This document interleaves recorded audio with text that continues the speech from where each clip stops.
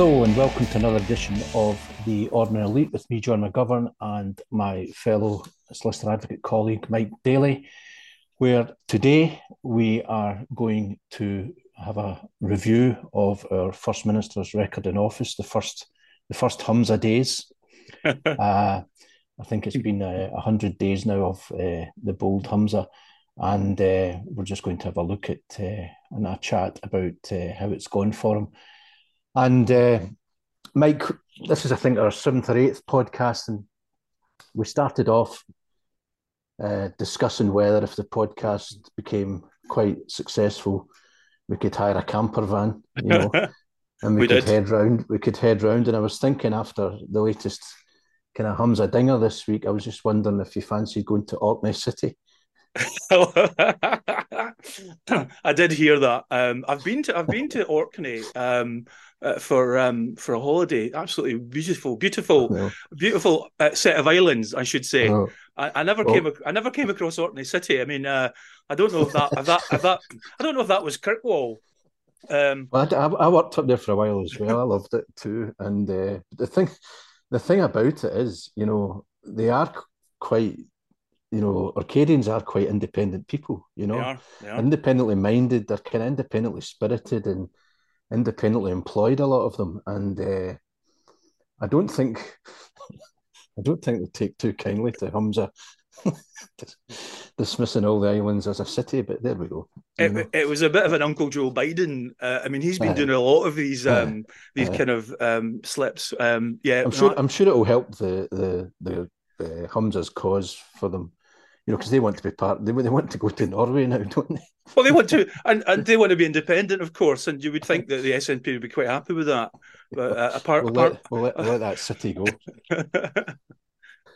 So anyway, there we go. That's his kind of another one of many gaffes, I have to say, Mike. That would be that's a feature of the first Humza days for me. What about yourself? Well, I think it's been a kind of a tumultuous and turbulent time. I mean, just thinking back, John, just kind of briefly, the highlights, if you like, of the last 100 Humza days. His former CEO, former treasurer, former leader, all arrested by the police and released without charge in the ongoing SNP financial investigation. And let's not forget, I mean, you made reference to the party's super posh £110,000 camper van. Of course, that's sadly still in police custody. And you have to think, John, what a life that poor camper van's had. It's never really, apart from coming off the lot in England, it's just sat. It's never experienced the beauty of Scotland's countryside. Must be pining to do the North Coast 500, Indeed, anyway. Absolutely. But I think, in all seriousness, for me, the most remarkable thing in the last 100 days, I think, is how Humza Yousaf has effectively binned or part most of Nicola Sturgeon's policy agenda. Think about this. It's almost like the bonfire of the vanities. The deposit return scheme is in a skip somewhere outside of Cumbernauld, I think. The Quangotastic National Care Service is unlikely to be recycled. It's unlikely to be recycled anytime soon. It's in a bin. The ban on alcohol advertising is gone. And of course, the plan to ban fishing in highly protected marine areas is, of course, now sadly lost at sea. Now, some of these policies, I guess, have got, the kind of the dead hand of the Scottish Greens. But let's be honest, these were all ultimately Nicola Sturgeon's programme for government. Mm-hmm. And so, John, I wanted to ask you, how, looking back at the first 100 days for Humza Yousaf, how can he get a decent break? How can you get a decent break when your predecessor attracts more attention than you do? Yeah. And I was going to say, and I'd like to get your thoughts on this. I was going to say that Nicola Sturgeon kind of almost haunts Humza like Banquo's ghost. But actually, with all these press conferences that she does, I think it's Humza's choice for that to happen, because he could disassociate himself from the former First Minister. He could cut her loose and move on, but he hasn't done so. I mean, do you think he's ever going to be able to move on? I actually think it'll be tricky for him, because I think what happens in the police investigation stroke prosecution will have a large, will answer that one, Mike, really, And I think either way, whether, for example, Sturgeon is prosecuted or not, or whether her husband is prosecuted or not, it's been a huge shadow over Humza's first 100 days. And it's the price he's paid, isn't it? Do you not think so? He. I mean, I go back to a point I made in an earlier podcast. What did he know when he took over? And he knew certainly, we all knew that there was an ongoing investigation into SNP's finances. We all knew things weren't sitting pretty. And it's just, like many others, he had the option not to stand and not to take this on. And he chose, the opposite. He chose to do it. So it kind of surprises me a little bit that he has kind of quite subtly actually ditched a lot of these policies, hasn't he?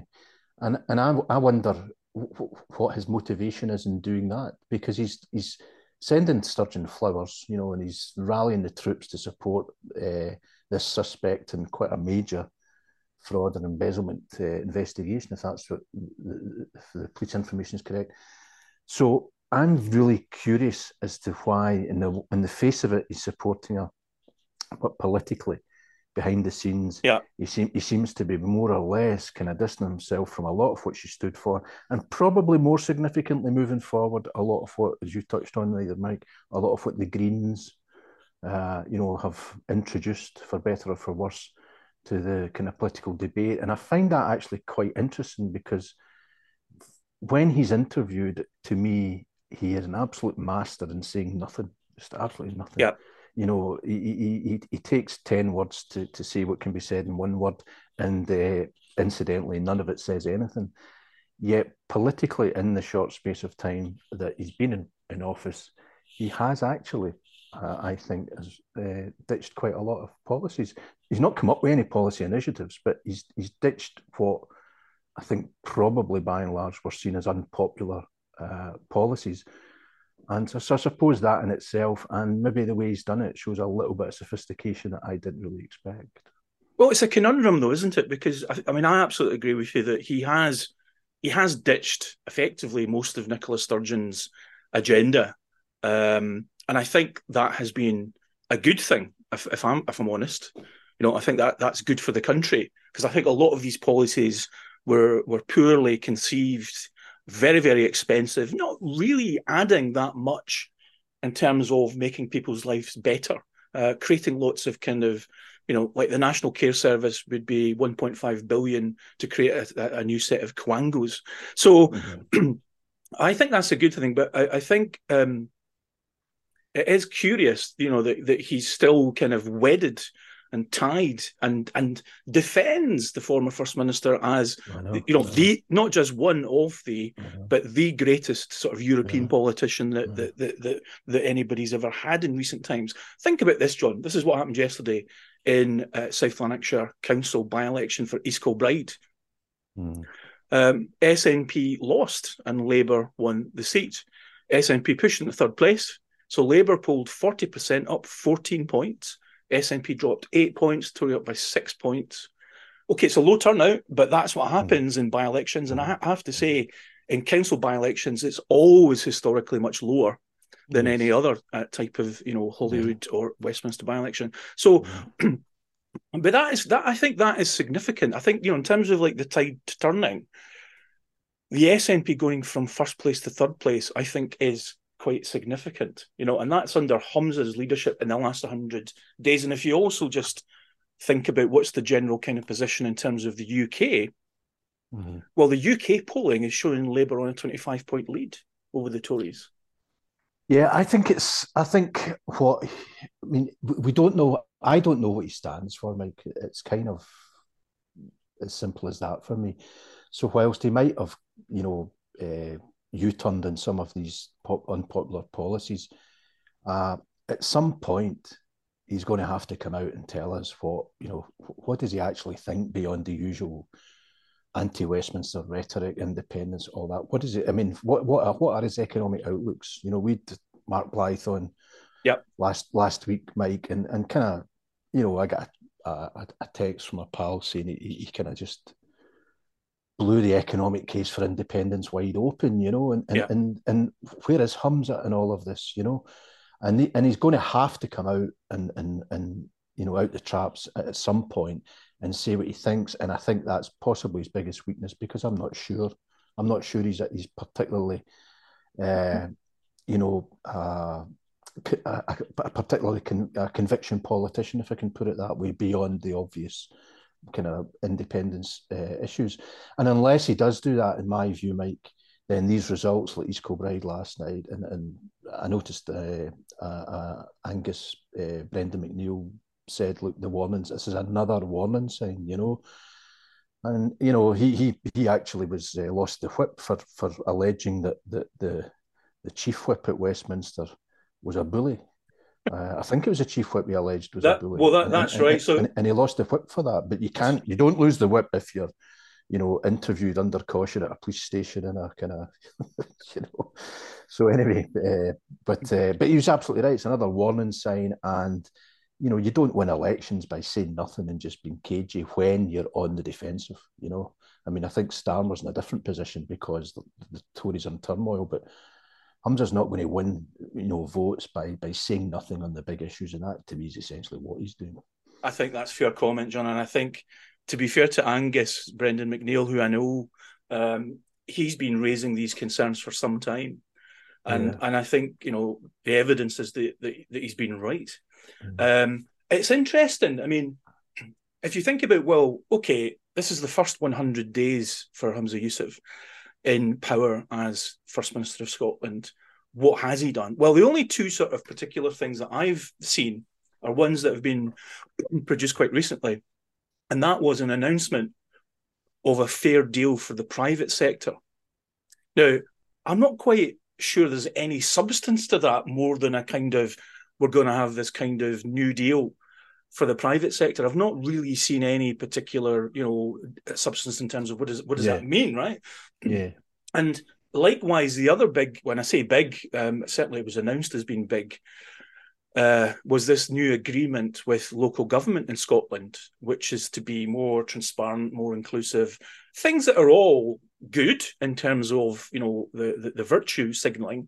But again, I'm not really kind of, sure of what the substance is, because if you think about it, I mean, what I'm hearing is various folk on the front line are saying that there's various plans being put together to reduce public services from local government in different areas, including, for example, homelessness. And it's hugely concerning. Whether that transpires to be correct, we'll have to wait and see. But we've already had cuts to all these services. Yes, of course. So again, I mean, no disrespect to Humza Yousaf, but that's his two big things, and I'm not really seeing any detail there that gives me any confidence. And I thought, John, I would pitch to you the juxtaposition of actually the history of the 100-day thing in the first place. And as far as I have been able to find out, and there is some people that say it goes back to Napoleon when he was exiled for 100 days. But I actually think it goes back to the 1930s, and it was FDR, Roosevelt. So Roosevelt wins the US presidency in 1936, landslide. Re-election. He won before then. The first thing he did was start selling beer, wasn't it? Again. Well, that was his second. That was his second. He won before then, and the 100 days when he was elected. You're absolutely right. It was to get rid of prohibition, but it was ultimately introducing the New Deal, and this was the social contract in terms of massive investment in terms of employment and getting people back into work, in terms of a whole host of groundbreaking legislation. He took America off the gold standard. I mean, that had caused all sorts of problems for people. But so the country was on its knees, and this was the Great Depression in the 30s. And it's interesting, of course, because Roosevelt ended up holding office as president for 3 terms. And I think it was always the case in America that it was only a convention that you would only run for 2 terms. And then there was an amendment to the US Constitution, I think in 1951, to make that, obviously, after Roosevelt. But to be fair to Roosevelt, he did the business because he stepped up for that third term when we were at war in the Second World War. So he was a wartime president. But the reason I mention this history of the 100 days is, if you think about it, what Roosevelt managed to do was have a New Deal. So, I mean, he came into office with a set of well thought out policies that were radical, you know, that were new, that were innovative, that were life changing, John. Yep. And you just sort of pinch yourself and say, well, look, you know, why haven't we got any of that in the UK? I mean, we don't have it in Scotland. Yeah. And why not? Yeah. I mean, well, it kind of goes back to a big issue for me, Mike, which is, I mean, if you look at, for example, Humza's track record, I suppose. I mean, and you know, Mary Black is stepping down this week, and I'm not trying to hone in on SNP particularly, but you know, in her job before being elected, her only job apparently was working in a chip shop, and that's fine. I'm not putting anyone down for doing that, but you can't call it a wealth of experience. And Humza's track record was, after leaving university, he worked in an O2 call centre and then became a parliamentary assistant to Bashir Mann, who was the first Muslim MSP. And then after doing that for a couple of years, he was elected in 2011 when he was still in his 20s. Now, this for me is a really big issue, because where is the experience? You know, I mean, FDR making these decisions, it's based on a lifetime and a wartime experience. Yeah. You know, and where are we? Why are our politicians? Why is the presumption made that, you know, if you've got no experience of any of the portfolios that you manage, for example, Humza said transport, he's said justice, he's said health. The suggestion is he's failing upwards all the time. I mean, certainly in justice, the hate crime bill was, you know, it's still not been enacted. It was a disaster, really, wasn't it? And, you know, so only, you know, why there's no big ideas. At least the Greens have got ideas. Do you know what I mean? At least they've got ideas, because they've probably been formulating these ideas in the wilderness for years. And then all of a sudden, with a few thousand votes, they're in power, and they've got real power, and their ideas are emerging because the Nationalists don't have any ideas at all. And part of the reason for that, I think, is because of effectively the caliber of politician that now has emerged. And you know, there's an interesting bit of research I was reading, Mike, by Amanda Goodall. She's a professor at City University, and it was on leadership, and you know, she was citing various kind of examples, but principally in the health sector, and she was saying that, you know, her research shows, and the empirical evidence shows, that those with experience in you know, health, or the sectors that they're working in, that have got hands-on practical experience, almost always will be the best leaders at the point where, you know, they choose to make the step up to leadership. And those who don't have that experience in that sector don't actually make good leaders. As I think the example she cited was the banking crisis, the banking crash, where all four chief execs of the major banks gave evidence to a common select committee in the wake of the banking crash, and not one of them had any qualifications in banking. They weren't bankers. Well, John, that resonates with our conversation with Professor Mark Blythe last week. You'll remember, because I think you made the point to Mark that where are the technocrats in the UK and Scotland, but in particular, and we don't really have them. And if you think back to, say, 99, you know, when we started to build the new Scottish Parliament, that was a disaster. I mean, that was something that was supposed to cost, what, 40 million? And it ended up costing about £500 million. Again, that was because the people that were ultimately in charge of it didn't have the experience and skills that you've alluded to. And if you think about, for example, the latest, when I say latest, it's about 9 years old, but I think it's at the printers, is the tram inquiry. The tram inquiry. That's been on for about 9 years.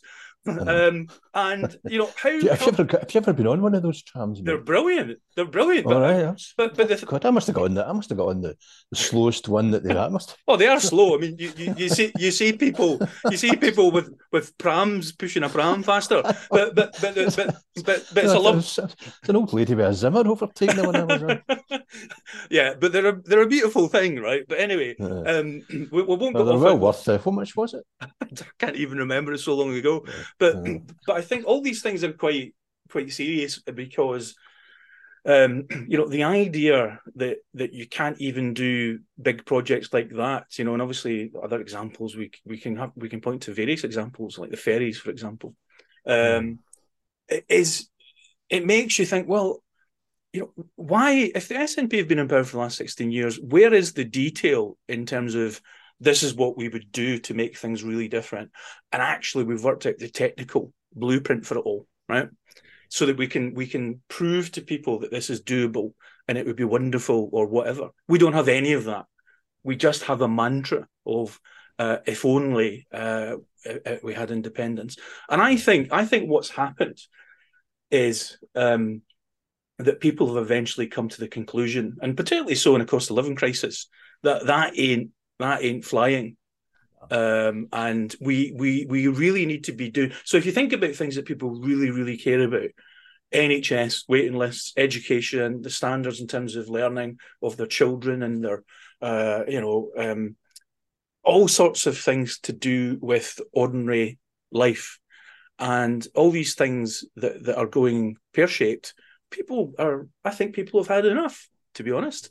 I think people want to see radical change. Absolutely. I mean, if you don't have big ideas and as policy initiatives that are at the end of the day, politicians should be trying to change the lives of the citizens and the people that elect them for the better. And if you don't have any ideas on how to do that, then what happens, Mike, I think, is exactly what has happened to the SNP. Yeah. You end up developing strong voices on peripheral issues, right, that don't really affect many in the country.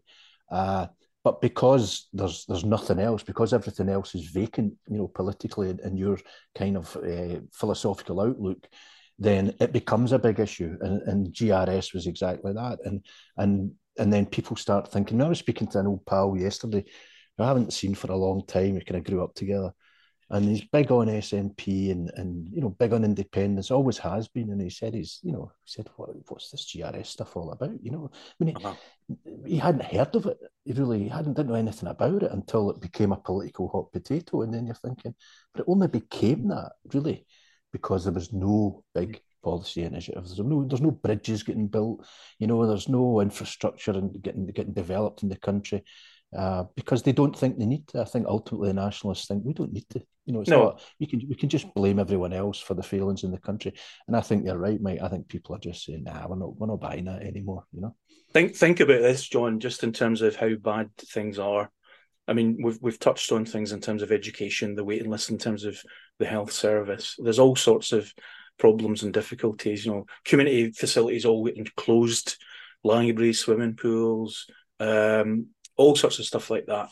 But here was one that caught my eye, and this happened just I think it was the other week, and that was there was an attempt to extradite an accused person from Ireland to Scotland who allegedly committed an offence, quite a serious offence, from the reports in Scotland. And here, the High Court in Ireland refused to extradite this Irish citizen to Scotland because, and this is, I'm quoting from Mr. Justice McDermott, he found that there was a real and substantial risk of inhuman or degrading treatment should the court order the surrender of the accused to Scotland's legal system, that he would be put into a prison estate. I think he was probably going to end up in Barlinnie. Yep. He'd be locked up, or Lomos. He'd be locked up for 22 hours a day with less than 3 meters of space. Now, think about that. I mean, you're a criminal defence solicitor advocate. You've done countless high court trials. How bad is it? And we know how bad it is in the legal profession, in legal aid in particular. We know how awful and difficult it is for for lawyers that do legal aid. It's it's impossible these days. Yeah. But how bad must it be internationally that your country is regarded as being Article 3 non-compliant in terms of inhuman and degrading treatment? Well, in my view, Mike, it's not the first time that Scotland, on issues such as these, the convention rights, etc., has been found wanting in the recent past. This is embarrassing. This is really, really embarrassing, and it's really. I mean, there's various issues. I mean, prison conditions per se in this country have been wanting for quite some time, with all those cases with slopping out, etc. And the conditions were really just inhumane. And we were one of the last. We were one of the last kind of developed Western countries to stop slopping out, if not the last, actually.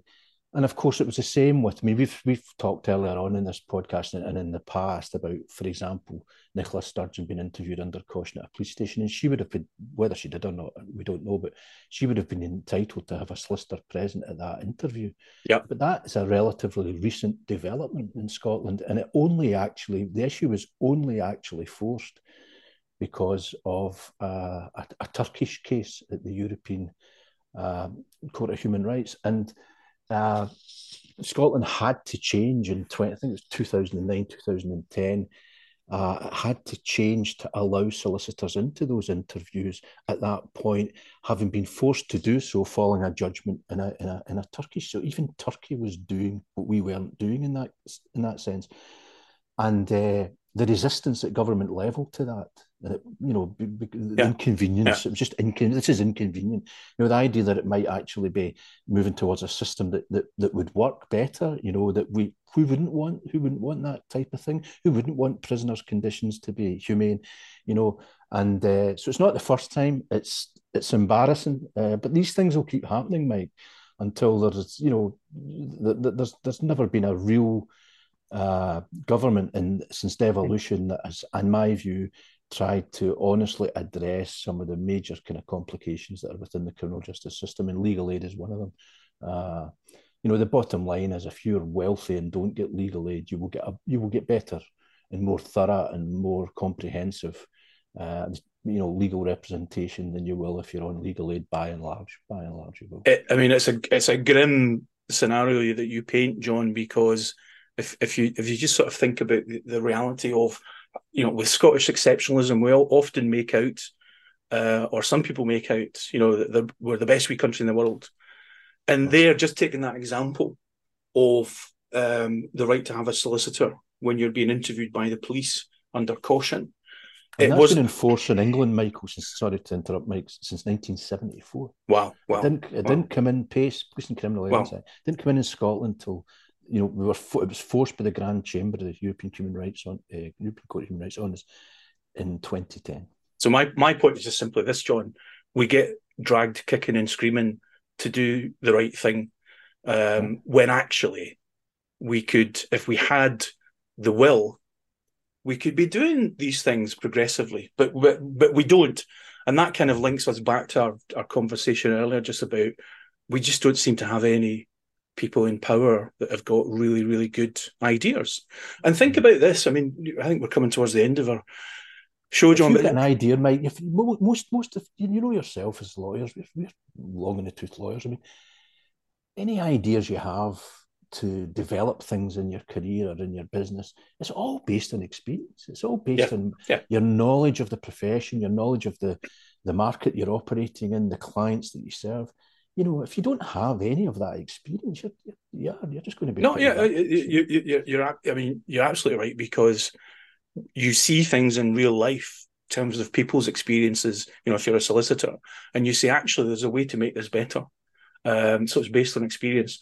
I just say, as we kind of approach the end of the show, then just thinking about the number of MPs, Scottish MPs, that are now saying they're not going to stand for re-election. I mean, I think at latest count, there's about 5.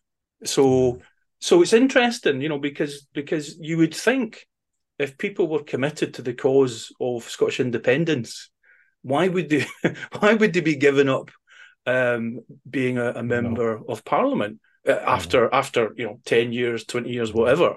I'm not quite sure the explanation for that, to be honest. I can't think of many international, nationalist movements that, that chucked it. Yeah, but just okay. Independence movements that chucked it after a few years because they didn't like the folk around them, in the Parliament. It's not nice. It's toxic. It's horrible, and it's like I've been doing it for almost 10 years. But you know what? I know. I'm just going home. I'm just getting the bus up the road. So I mean, thinking. And P.S. I'll see you in holiday for a couple of years. Well, indeed. I mean that perhaps is another conversation to have, but maybe just to think about: is there a way? Some struggle, isn't it? Honestly, you think of the great independence struggles, even in the 20th century, in Spain, and I'm having my lunch. I'm on holiday. I need to take a break. From the mission of my life. You know what I mean? I need to take a break. So how Ireland gained its independence? Go home and John, go home and sleep for independence. No, but seriously, can we perhaps think about what if we tried to sum up, Humza's last 100 days musically as a song? And we could actually think about what might his next 100 days look like as well.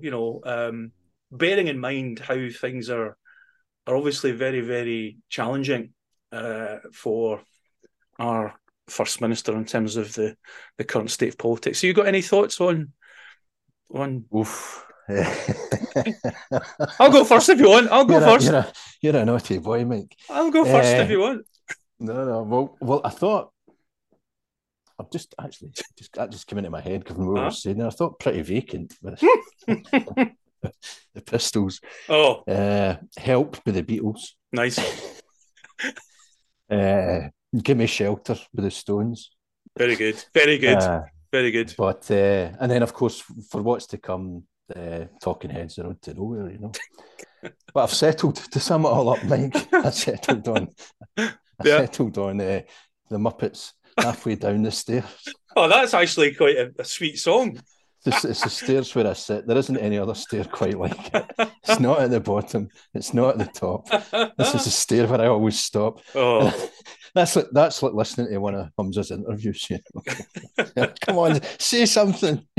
Well, you've actually covered a few that I would have suggested. Oddly enough, all right. And we I did spring this on you. So what about I'll just give you a couple then. I'm a huge Johnny Cash fan. Yes. And as you know, so I'm thinking a couple from Johnny. A boy called Sue for the GRS. You're on fire, John. 5 Feet High and Rising. That's a song. How high is the water, Mama? 5 feet high and rising. How high is the water, Papa? She said it's 5 feet high and rising. I do think that sums up the electoral woes that are coming for the SNP. And I have to say, maybe finish on this one. This was Johnny's debut single. And of course, Johnny recorded it at Sun Records in Memphis, Tennessee. And if you ever get the chance, there was an occasion where the microphones were left on and Elvis came in to the studio and Carl Perkins was doing some recording with Jerry Lee Lewis. So there's I think it's called like the Millionaires Quartet or something. You can get this online, I think. So you've got Elvis, Carl Perkins, Jerry Lee Lewis, and Johnny Cash all basically ad-libbing quite a lot of gospel songs, actually. But so this one was recorded on Sun Records, and it's called "Cry, Cry, Cry." Let me give you a verse. You're going to cry, cry, cry, and you'll cry alone. When everyone's forgotten and you're left on your own, you're going to cry, cry, cry. And on that note, John. Okay, Mike. I'm stuck in Folsom Prison. It keeps dragging on. Well, you need to get the Orange Blossom special, John. That'll get you to Yoker. the Irish guy that's going to be deported, he's one I watch. Right. See you later, Mike. Okay, cheers, John. Cheers, John.